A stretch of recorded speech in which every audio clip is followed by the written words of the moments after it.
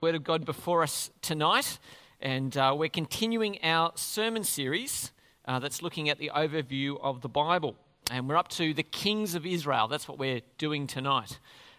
There's no shortage of material, and so we're going to pray that God would help us. And if I can remind you at the start that we've got Q&A at the end, you can ask me about all sorts of things. How Glenn Maxwell's going in the cricket. No, you can ask me whatever you would like afterwards in our question and answer time. So please take advantage of that. And if you've got a question on the way through that you might forget, jot it down in your Care and Connect card so you remember. Let me pray. Heavenly Father, we do thank you for your word. We thank you that it's living and active. And because you're living and present here, we know, Lord, that you want to help us to understand it. So use your Holy Spirit and come work in our hearts, we pray, for Jesus' sake. Amen. All right, so tonight we're thinking about leadership. We're thinking about leadership. And I wonder, if I asked you tonight, what do you want from leaders, from your leaders, what would you say? What are you looking for from your leaders? Opportunity to participate, church. So leadership, okay, it's a good answer. I want leadership from my leaders. Funnily enough, there are often people who have a position of leadership who don't lead. So that is actually very helpful. Thank you. Someone else. Integrity, because I want to be able to trust the people that I'm following. Absolutely. Someone else. Wisdom. So we want to have leaders who are wise with the responsibility that's been entrusted to them, for sure. Someone else. Justice, because if they're going to have all this power, we want them to be doing stuff in the right way that we can trust. Yeah, absolutely. One more. What do we want from our leaders? A plan. Where on earth are we going? Can you tell me? Yes, I personally like to know where we're going. That's good. So what do we want from our leaders? All this stuff and much more that you've thought, but you haven't called out. In short, I think what we want from our leaders is really perfection, don't we? That's what we want. We want leaders who make no mistakes, who are absolutely amazing, and who we can follow with all our hearts, right?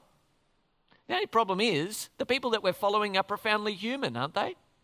And they have all the same flaws and failings that we have. And so as we long for perfection, it can be a pretty frustrating thing looking for leaders.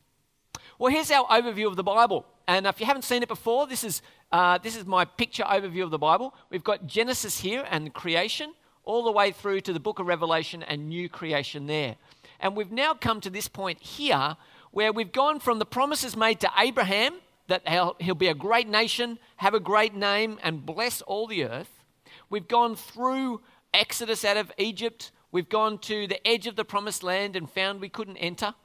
And then last week, Alec told us in the book of Joshua, they came to the promised land and they took it over. Well, this week, we've come to the point where we've got kings ruling in Israel. But before we get there, we hear these words in Judges chapter 17. In those days, they had no king, and everyone did as they saw fit. In other words, it was chaos because there wasn't a central leader in Israel. So what we're going to do tonight is we're going to do a case study. Basically, we're going to look at Israel's leadership and see how they did in leading God's people. Before we do that, we're going to do a little bit of geography. So history and geography tonight, guys. Okay, fantastic, right? Who doesn't love those subjects? So history and geography. So here's the overview of the land of Israel. Now, Alec told us last week that Joshua took them in and all the tribes went and got their allocations. Does anyone know how many tribes there were? 12. Great answer. And so what you can see up there is 12 tribes allocated. Some important bits of geography. The River Jordan runs from the north down to the south and splits it into tribes that are on the east and tribes that are on the west. And these guys, as Alec told us last week, they got to get their land without a fight, but they had to come and help their brothers and sisters on the other side. Then we've got Jerusalem, really important city, just here. And then later on, we're going to see tonight that the nation of Israel, the land of Israel, is actually split into two. It's going to be called Judah, down in the south, and in the north, everything up the north is going to be called Israel. Now, this is really confusing because they're the people of God. They're called Israel, and yet after a certain time, the people in the south are called Judah, and the people in the north are called Israel. Remember, it'll help us out a little bit later. Okay, so that was the plan under Joshua. what we're going to see is after Joshua had taken the land, something happened. The generation that grew up under Joshua was faithful, but then came another generation who forgot everything. As an aside, it means that we need to do a good job of passing on what we believe to our kids, because they failed to, and the next generation were terrible. And God let raiders come into the land. Have a look what we see here in Judges chapter 2. Then the Lord raised up judges who saved them out of the hands of these raiders.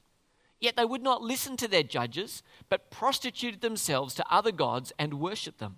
They quickly turned from the ways of their ancestors, who had been obedient to the Lord's commands.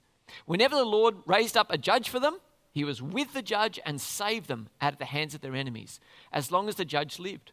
For the Lord relented because of their groaning under those who oppressed and afflicted them. But when the judge died, the people returned to ways even more corrupt than those of their ancestors. I don't know, how long has anyone read the book of Judges?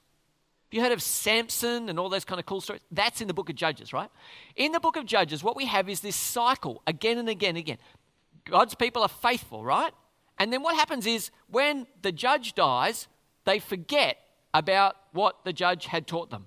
And then they get bad and sinful, and then everything goes terrible. And then they go, oh, it's gone terrible. We're going to call out to God. And then God raises up a judge for them, and you're back to the top of the clock again, okay? And again and again and again, this cycle happens. And if you don't read the book of Judges, that's it. Again and again and again, just substitute new names in as the people have salvation from God and then forget God and sin. So it goes round and round and round. It's a pretty distressing state of affairs. And so we see God's mercy always comes in, but the people are forgetful of God's goodness. And we see there's a reason that God left some of the people in the land. In the next couple of verses we read this. Therefore the Lord was very angry with Israel and said, because the nation has violated the covenant I ordained for their ancestors and has not listened to me, I'll no longer drive out before them any of the nations Joshua left when he died. I'll use them to test Israel and see whether they will keep the way of the Lord and walk in the way as their ancestors did. Now, can you see my little illustration? There's an illustration for each of these points. Now, that's, it's a testy thing. Someone said to me, it's not a test tube. And I said, yeah, but that would have been skinny. So anyway, it's a flask, a testing flask. Okay? Everyone with me? Okay, good. So here's the thing. The nations will be a test of Israel's obedience. When they're being successful, the nations will be driven out. When they're sinful, the nations will come and take over the land again. So what will happen? Well, the people get sick of this judge's cycle. And we see in 1 Samuel 8, as Carolyn just read for us, that they come to one of the judges, a man called Samuel, a prophet and a judge. This is what they say to him. You are old. Great way to open, hey? You are old, and your sons do not follow your ways. Now appoint a king to lead us, such as all the other nations have. But when they said, give us a king to lead us, this displeased Samuel. So he prayed to the Lord, and the Lord told him, listen to all that the people are saying to you. It is not you they've rejected, but they have rejected me as their king, as they have done from the day I brought them up out of Egypt. Now listen to them, but warn them solemnly, and let them know what the king who will reign over them will claim as his rights. So this is a funny, interesting thing, right? So Samuel had been appointed as a judge over Israel, okay? And who made him a judge over Israel? God did. God did by pouring his spirit onto him and saying, this is your job. Now what normally happens if you're a king is your sons and daughters inherit the kingship. But if you're a prophet, you don't get to pass on power by saying to your kids, well done kids, it's now yours. Because it's God's job to appoint. So first of all, Samuel was doing the wrong thing by trying to pass power on to his kids. Secondly, his kids were terrible, and so nobody wanted them to be the rulers. And so eventually they say, all right, we're done with this judge thing. We want a king. Now it's a double failure, because who was the king of Israel at this time? Yep. God was the king of Israel. So when they said, we want a king, they were rejecting God. Secondly, though, and this is really important, why did they want a king? We want a king to be like all the other nations. Now that's the second failure, because Israel was supposed to be distinctly different from all the other nations. They were supposed to be God's light into the world. And so now here they are saying, we don't want God and we don't want to be different from all the other nations. It was a complete disaster. And so we see that God had been rejected as their king. Well, what would happen? The people decide, and God says you can give them a king. And so they go to appoint a king. And so what happens is they call a big national gathering, and a tribe is called forward. And then a clan is called forward. And then a family is called forward. And then a name is drawn from a hat. And they go, it's Saul. And they go, Saul, come forward. And they can't find him. And they go hunting around, and they're checking out the back. And eventually they find this guy called Saul, who's had his name called out to be the king, hiding behind the food stands. He's hiding. This is what it says in 1 Samuel 10. They ran and brought him out. And as he stood among the people, he was a head taller than all the others. You can say, I wouldn't be qualified as a leader. Samuel said to all the people, do you see the man the Lord has chosen? There is no one like him among all the people. Then the people shouted, look at that, that works so much better in the evening. You guys are great. I had a deafening silence in the morning. Well done. Great participation points for you guys. So they shouted out, long live the king. So it starts off great. Saul gives them some victories and everything starts to go well. Until Saul decides that he wants to mix up the jobs. There are 3 very important jobs in the Old Testament. There's someone who's a prophet, speaks the word of God. There's someone who's a priest who does the sacrifices of God. And then there's someone who's a king who does the ruling under God. Now, Saul is waiting for Samuel to come and offer a sacrifice. And as he waits for 7 days, and eventually he goes, all right, everyone's about to run home. I'm going to do the sacrifice. And so as the king, he also operates as the priest. Bad idea. And just after he's done it, Samuel turns up. Here's what happens next. The great start that the king of Israel had made, this is what God says. I regret that I've made Saul king because he has turned away from me and has not carried out my instructions. Samuel was angry and he cried out to the Lord all that night. I mean, God bless Samuel. His kids were rejected as rulers, and then the king that he anointed as ruler was also rejected by God. I reckon he's just angry. He's very angry. But it's a sad situation because God has now said he rejects Saul as the king. So the next thing that happens after Israel's first king fails, the next thing that happens is God says to Samuel, I'm going to find a replacement for this king. Now, what I want you to do is I want you to go out and find Jesse. Okay, find Jesse and have a look at his boys and I'll tell you which one I'm picking as king. Well, Samuel goes to Jesse and he finds the oldest son of Jesse and he says, what a fine, handsome lad. I reckon he's got a good shot of being the replacement Saul, right? Good lad. Then God says this extraordinary thing. Have a look up on the screen. But the Lord said to Samuel, do not consider his appearance or his height, for I have rejected him. The Lord does not look at the things that people look at. People look at the outward appearance, but the Lord looks at the heart. Now, for some of us here tonight, we are thinking, yes, that is great news because I've got a shot of being a leader, right? Because I'm not as pretty or as tall as I should be, right? Some of you thinking that? Or some of you are thinking, oh, I didn't know that. Maybe I can add something to my prettiness already. But here's the thing. God is actually not looking at the outward appearance. But that's what our world does all the time, doesn't it? Okay, it's a good answer. Our world looks at the outside all the time. And what it says here is when God is looking for a leader, he is looking inside. He's looking to character and he's looking to heart. And that actually should both inspire us and humble us. What are we like on the inside? Are we leadership ready in our hearts? And when we go appointing people or voting them in our schools and whatever as we do to appoint people, do we look in the same way that the Lord looks? Well, God found someone whose heart was beautiful, but it took getting through 7 sons until he got to the end. And then he said, have you got anybody else? Because God hasn't told me who's going to be the king. He said, well, we've got David, the shepherd boy. He says, get him here. And God says, he's my boy. I want him because his heart was right. And so Samuel took the horn of oil and anointed him. That means he poured the oil on his head, anointed him in the presence of his brothers. And from that day on, the Spirit of the Lord came powerfully upon David. And Samuel went to Ramah. So now we've got a problem, right? Who's the king in Israel at this point?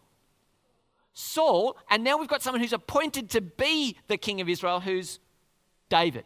Now, if you read the book of 1 Samuel and 2 Samuel, you'll see it is an amazing wrestle between these two, the king who is and the king who's to come. It's a huge wrestle, okay? But follow it through, and what we see, that this king in waiting is incredibly faithful. He never forces God's hand. He never organizes a coup. He never says, hey, I'm the anointed one, you're out of here. He doesn't do that. He waits for God's timing. And God's timing comes when a big battle happens and Saul and his son Jonathan are both killed. At that point, David is made to be the king of Israel. We see in 2 Samuel chapter 5, David was 30 years old when he became king, and he reigned 40 years. In Hebron, he reigned over Judah 7 years and 6 months. And in Jerusalem, he reigned over all Israel and Judah 33 years. The king and his men marched to Jerusalem to attack the Jebusites who lived there. The Jebusites said to David, you will not get in there. Nevertheless, David captured the fortress of Zion, which is the city of David. Now you might think to yourself, why do we need this piece of information? Well, here's what I want you to note. When David became king, Jerusalem was not the capital city of Israel. In fact, there were people living in Israel called the Jebusites. And they lived there unhindered because it was the strongest fortress in all of Israel, right? So David goes, I want that. And so he goes up there, takes the city, and makes it the brand new Canberra. Okay? So that's how to think about Jerusalem. Jerusalem is Canberra, except with much better defences. It's actually a place worth defending, which Canberra might not necessarily be, right? So it's an awesome thing. David says, I'm the new king. I've got a new city, which is the centre of our land, and I am ruling over it, which is awesome. Well done, David. So Jerusalem is David's capital city. And then in Jerusalem, David says, I want to build a temple for the Lord. I'm going to build a house for the Lord. And God says to him something in 2 Samuel 7. And guys, I've done this all day, but I'm going to do it with you as well. I want you to know when people say 2 Samuel 7, you need to do this. 2 Samuel 7. Well done, Alec. You were doing it. You were ready. So what I want you to do, 2 Samuel 7, and you guys go, 2 Samuel 7. You're right? You're right? You got it? You got it? Okay, now, for those of you who don't know why you're stroking your chin and going, 2 Samuel 7, here's why, okay? This is an incredible covenant that God makes with David. Something extraordinary is promised to David in 2 Samuel chapter 7. Okay, right, okay, but let's find out why, okay? God speaks to David, and he says, the Lord declares to you that the Lord himself will establish a house for you when your days are over and you rest with your ancestors. I will raise up one of your offspring to succeed you, your own flesh and blood, and I will establish his kingdom. Not so extraordinary so far. He is the one who will build a house for my name. David, don't worry, you won't get to build the temple, but one of your offspring will. And I will establish the throne of his kingdom forever. I will be his father, he will be my son. When he does wrong, I will punish him with a rod wielded by men, with floggings inflicted by human hands. But my love will never be taken away from him, as I took it away from Saul, whom I removed from before you. Your house and your kingdom will endure forever before me. Your throne will be established forever. Now, I want you guys to think about this. If you do something great in your life, how long do you reckon it'll last for? A day or two. That's right. I mean, go and build on the beach, right? Build a magnificent sandcastle on the beach. Has anyone done this? And if you're having a holiday on the beach, right? You make this awesome thing, and then you come back the next day and what? Somebody has had great fun stomping through the middle of it, right? So you build it back, it's gone. And if you come back in 2 weeks' time, the little grains of sand won't remember what you've done at all. And that's a great metaphor for what we do in our lives. Very rarely will we make an impact that lasts beyond our lifetime. What about 100 years? That would be awesome, right? What if I did something that lasted for 100 years? Here, David is told that one of his offspring will reign on his throne, how long for? forever. It will be an eternal promise. That's why we stroke our chin at 2 Samuel chapter 7, because God is saying one of your kids will reign forever. That's awesome if you're a king. Okay? That's awesome. So that's what's promised in 2 Samuel chapter 7. And this tells us something about Solomon, but the ultimate fulfillment will be Jesus. Jesus will be the one who's the ultimate fulfillment of this promise. Now, I want you to see how power goes from David to his son who will rule after him. Now, David has a number of sons. In fact, he has, I was looking it up on the computer this afternoon. I think we lose count at about 20-something.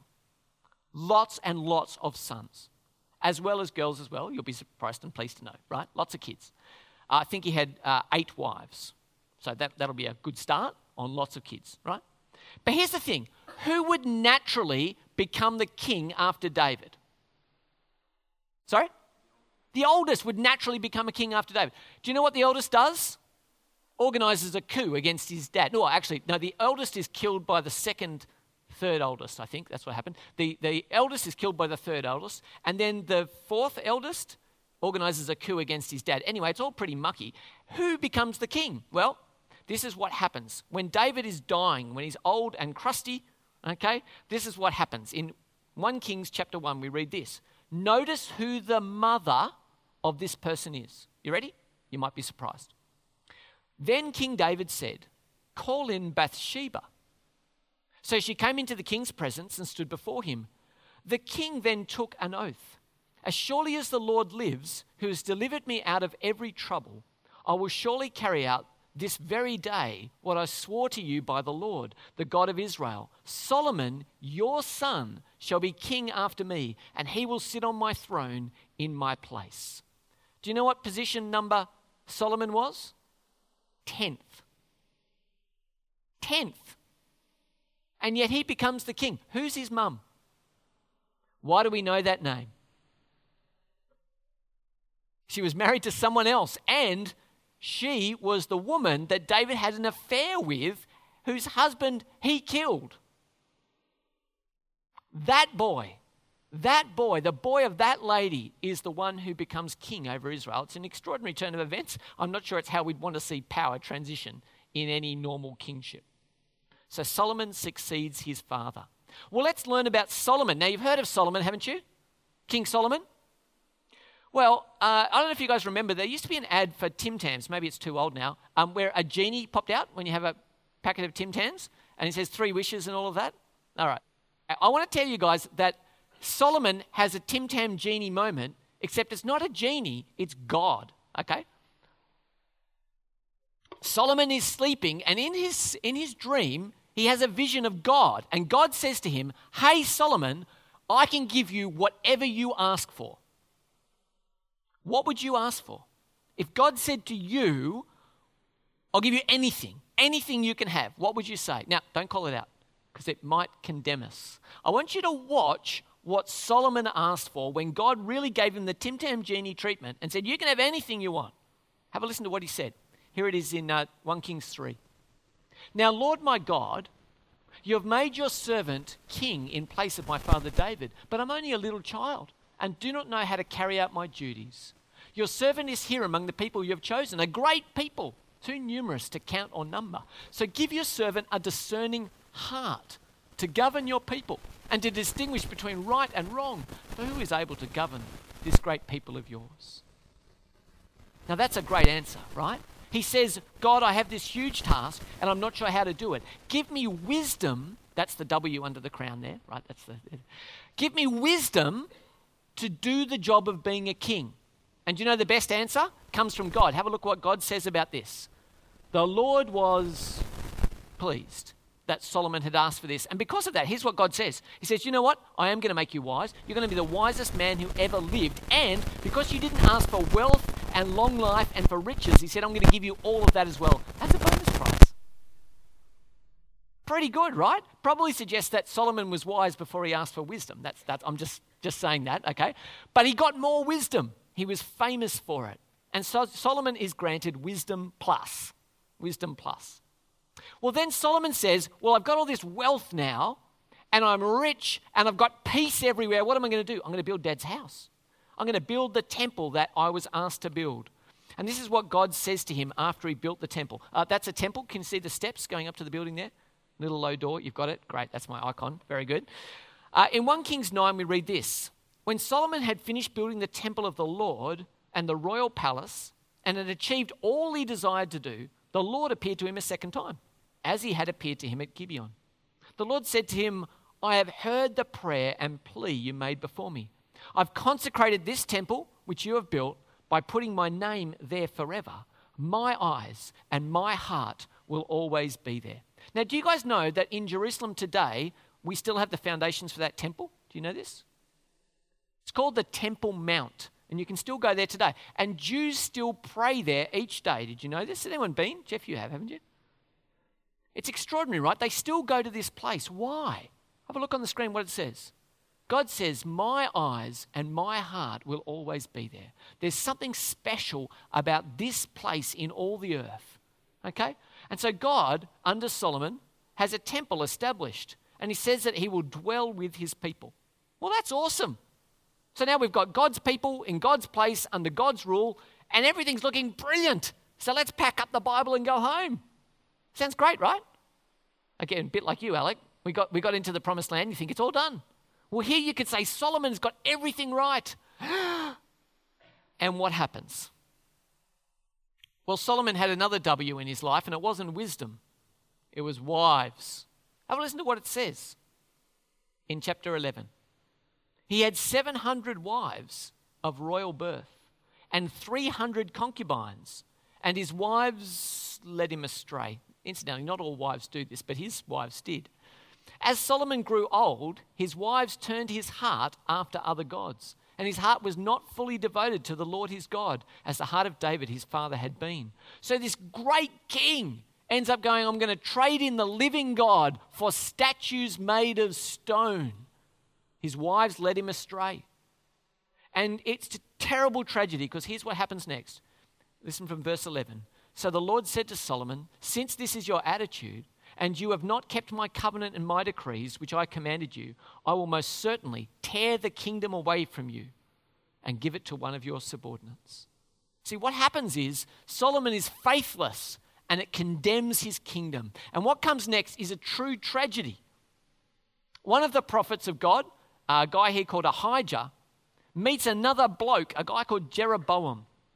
And he takes off the cloak that he's wearing and he tears it into 12 pieces.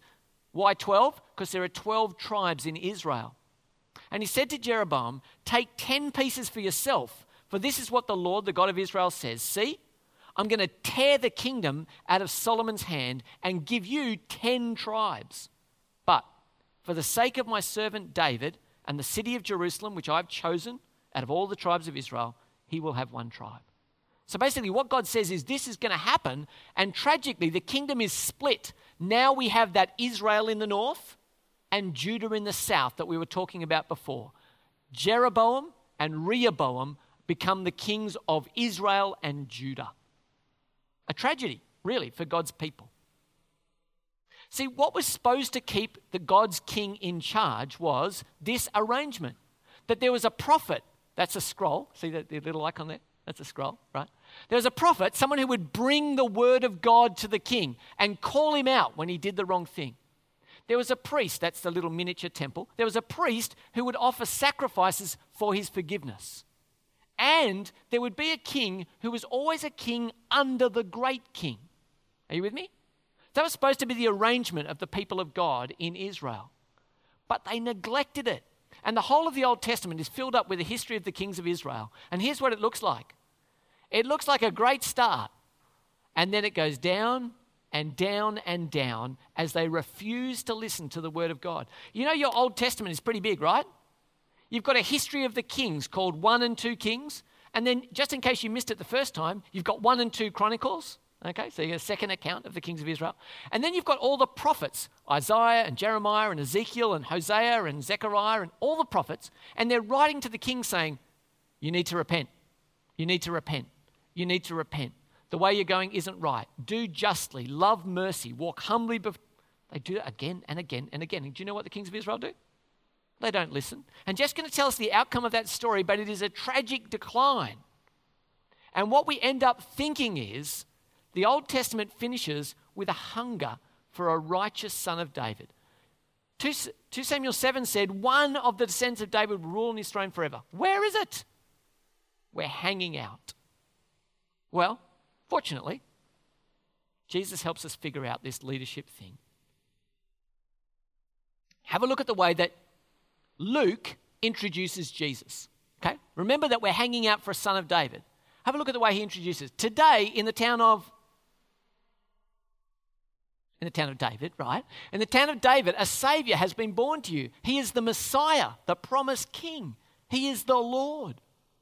And then John writes in John chapter 20, but these are written that you might believe that Jesus is the Messiah, the Son of God, and that by believing in him you might have life in his name. See, Jesus is the King. He's the Son of David. It only took 1,000 years for him to come. But here's what Jesus tells us about leadership, some really important things. Here's what he says. He gives us a command. Do you remember what Jesus did with his disciples? He got down on his knees. He took off his outer clothing, and he got down on his knees, and he took the dirty feet of his disciples, and what did he do with them? He washed them. And so if we want to know what leadership looks like, Jesus, the Son of God, got on his hands and knees and washed the feet of his disciples. And he says, you are to do likewise. If you want to be great, Jesus says, serve. So as you guys think about leadership, as you think about the roles that are entrusted to you, if you want to be great, the path to greatness is service. And Jesus models this for us, doesn't he? Where, as he becomes king on the cross, says, even the Son of God did not come to be served, but to serve and to give his life as a ransom for many. And because he did that, the other awesome thing that Jesus does for us as leaders is he offers to clean us up. We're all going to fail and fall short. And because of the forgiveness that's in Jesus, we can be washed off and be clean in his sight. Well, some of you are sitting here and going, yeah, but I'm not a leader. I don't lead anything. Everybody pulls me, everyone tells me where to go. I'm not a leader. I don't have anyone to follow me. I'd like someone to follow me, but they don't. So you think this whole sermon tonight's been, not very easy to apply for me. Well, what if I'm not a leader? Well, here's what the Bible tells us. In 1 Timothy chapter 2, it says this, I urge then, first of all, that petitions, prayers, intercession, and thanksgiving be made for all people. Notice what it says here. For kings and all those in authority, that we may live as peaceful and quiet lives in all godliness and holiness. So I'd say to you, we need to pray. Someone said to me a while ago that we have the leaders we pray for. In other words, if you don't like the leadership, guess whose fault that is? It's probably ours. See, as Australians, what's our response to leadership most of the time? It's cynical, right? We want to see their flaws. We want to call out their failures. We want to undermine anyone who thinks that they've got power. But that's not godly and it's not Christian. If you don't like the leadership in charge, pray for them. Don't try and undermine them and white ant them. Pray for them. How often do we pray for the Prime Minister of Australia? Do you know who his name is? ScoMo. Does someone say ScoMo? That's outstanding. Okay. So we might not have a lot of respect for him. My question would be, when was the last time that you, not everyone else sitting around you, but what was the last time you prayed for ScoMo? Do you know that he's a Christian? So we have a Christian Prime Minister of Australia, and in this church here, I'm just judging by your heads down, looking quietly, I won't say you, but we have done a terrible job of praying for him. Would that be right? Now that's a tragedy, isn't it? So even if you're not a leader, I want to say to you, God calls you to pray for leaders. Pray for all those in authority. Pray for the principal of your school. Pray for the boss at your work. Pray for the people who guide and direct your life. Don't just rail against them. Lift them up before God and ask that they might be the leaders that you long for them to be. Aside from that, I reckon most of us lead. Most of us lead. You will have some influence somewhere, and then we need to think about how we do that job. I want to suggest to you 2 dangers that we need to avoid.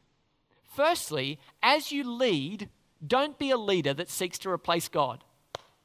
Everyone heard me carefully here? The problem with Israel was they said, God, we don't want you. Give us a leader that we can touch. Give us a really tangible leader. Having you as our king is awkward because we can't see you, God. We want a real flesh and blood leader. We're trading God in for a human. Now, here's the problem. As you lead, don't project that you've taken the place of God. We need to lead humbly. We need to know that we are people under authority. Are you with me? So we never lead with absolute power. We lead with humility and service.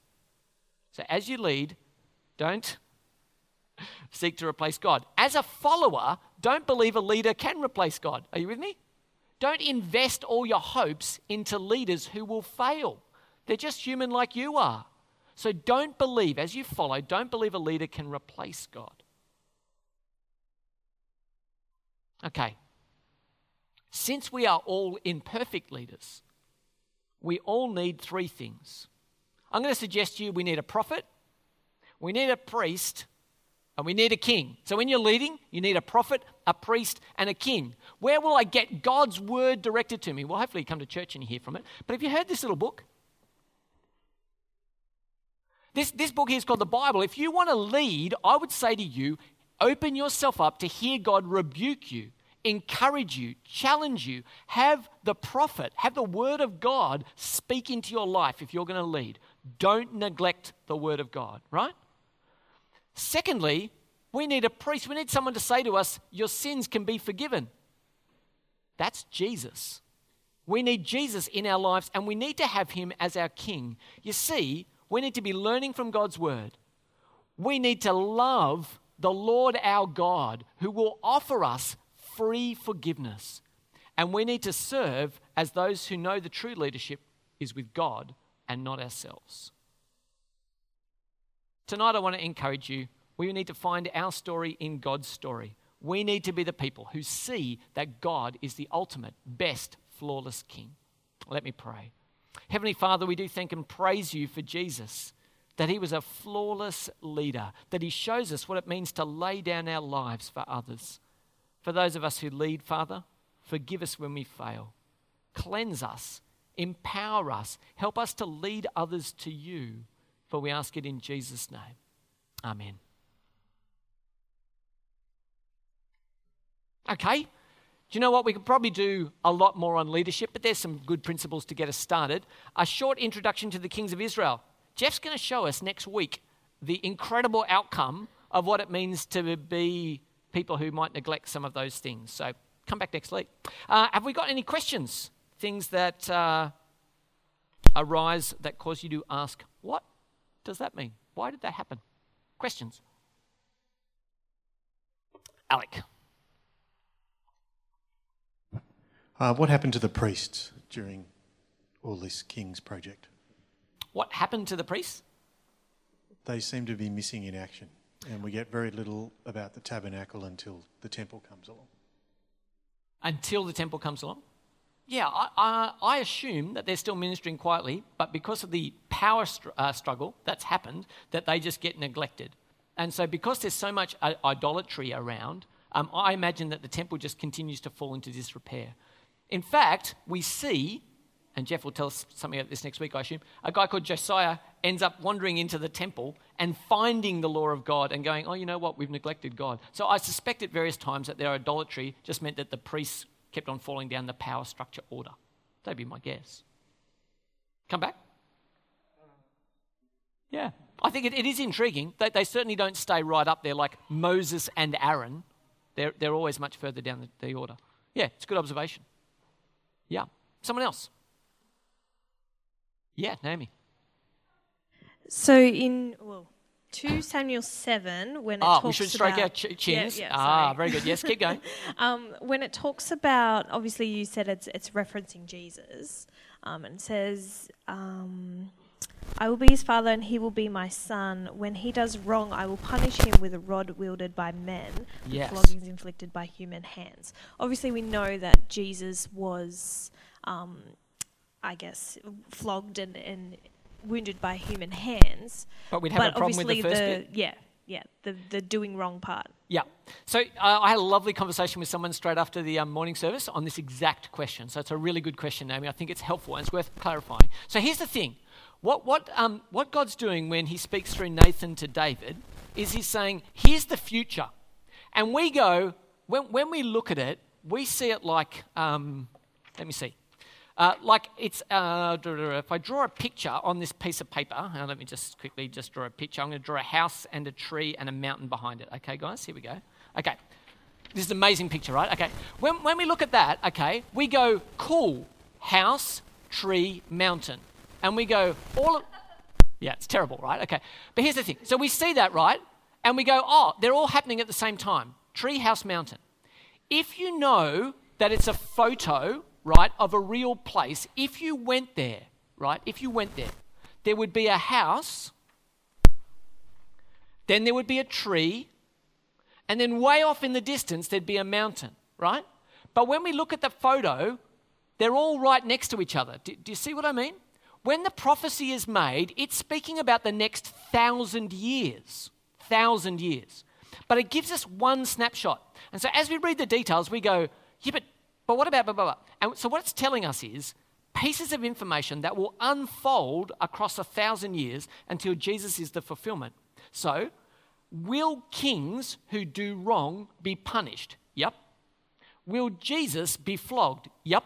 When they end up in one sentence, I go, did Jesus do wrong to get punished? And we go, that doesn't sound right. And my thing would be, the information is true, but it might not all be fulfilled in one moment. And the bit that is alluding to Jesus may also be alluding to the kings who come in between. Okay? So when it reads off in one sentence, we just go, oh, crikey, did Jesus do wrong? And I'm saying, no, but kings who do wrong will be punished. Jesus will be flogged, but it won't be the same thing as to go, the son is going to be, so there's going to be like another 1,000 years before Jesus comes. There will be sons and kings and whatever who'll be punished and flogged and whatever, but it won't all be Jesus. Okay. So when it says when he does wrong, the he might not necessarily be Jesus. Yes, yeah, that's right, because the he is a son of David.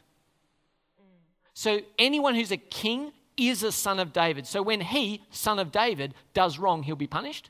When he, Jesus, is flogged, it won't be because he's done wrong, but he will still be a son of David. You with me? Yeah. Okay, long answer. Hopefully that's helpful. So different horizons, and it gets tricky when we're looking at prophecy. But great question. I think that's a natural one. Carrie, you've got a question? In the passage in 1 Kings where we have Jeroboam having a chat with Ahijah and they rip the cloak apart. Yes. I don't know if my maths is really, really bad. I'm glad you picked this up, Carrie, but ask the question. But he rips it into 12 pieces and he says, you have 10, but I'm going to say 1 piece or tribe for Solomon's and for the line. Where's the other missing one? Okay, it's a great question. Yeah. There is one tribe who's set aside for someone else. Anyone know? Sorry? Benjamin, Leviticus, not Leviticus, the Levites. Here's the interesting thing, right? God said that one of the tribes would be his. The Levites are the tribe that are the priestly order, right? And so I suspect the maths, although Benjamin is an interesting answer too, right? And then you've got half tribes in as well. But I suspect the answer is 10 for the north, 1 for the south, and maybe it's the Levites is the 12th one. Although I don't know where Benjamin comes in, and Simeon is awkwardly placed, Alec, if you have a look at it on a map as well. But anyway, so my answer would be I'm speculating wildly, and I'm not sure. But I think it's Levi. Because that gets me to 12, and that kind of makes sense. Is that all right? Great question, though. I'm not clear. I've got homework, team. Yes, Peter.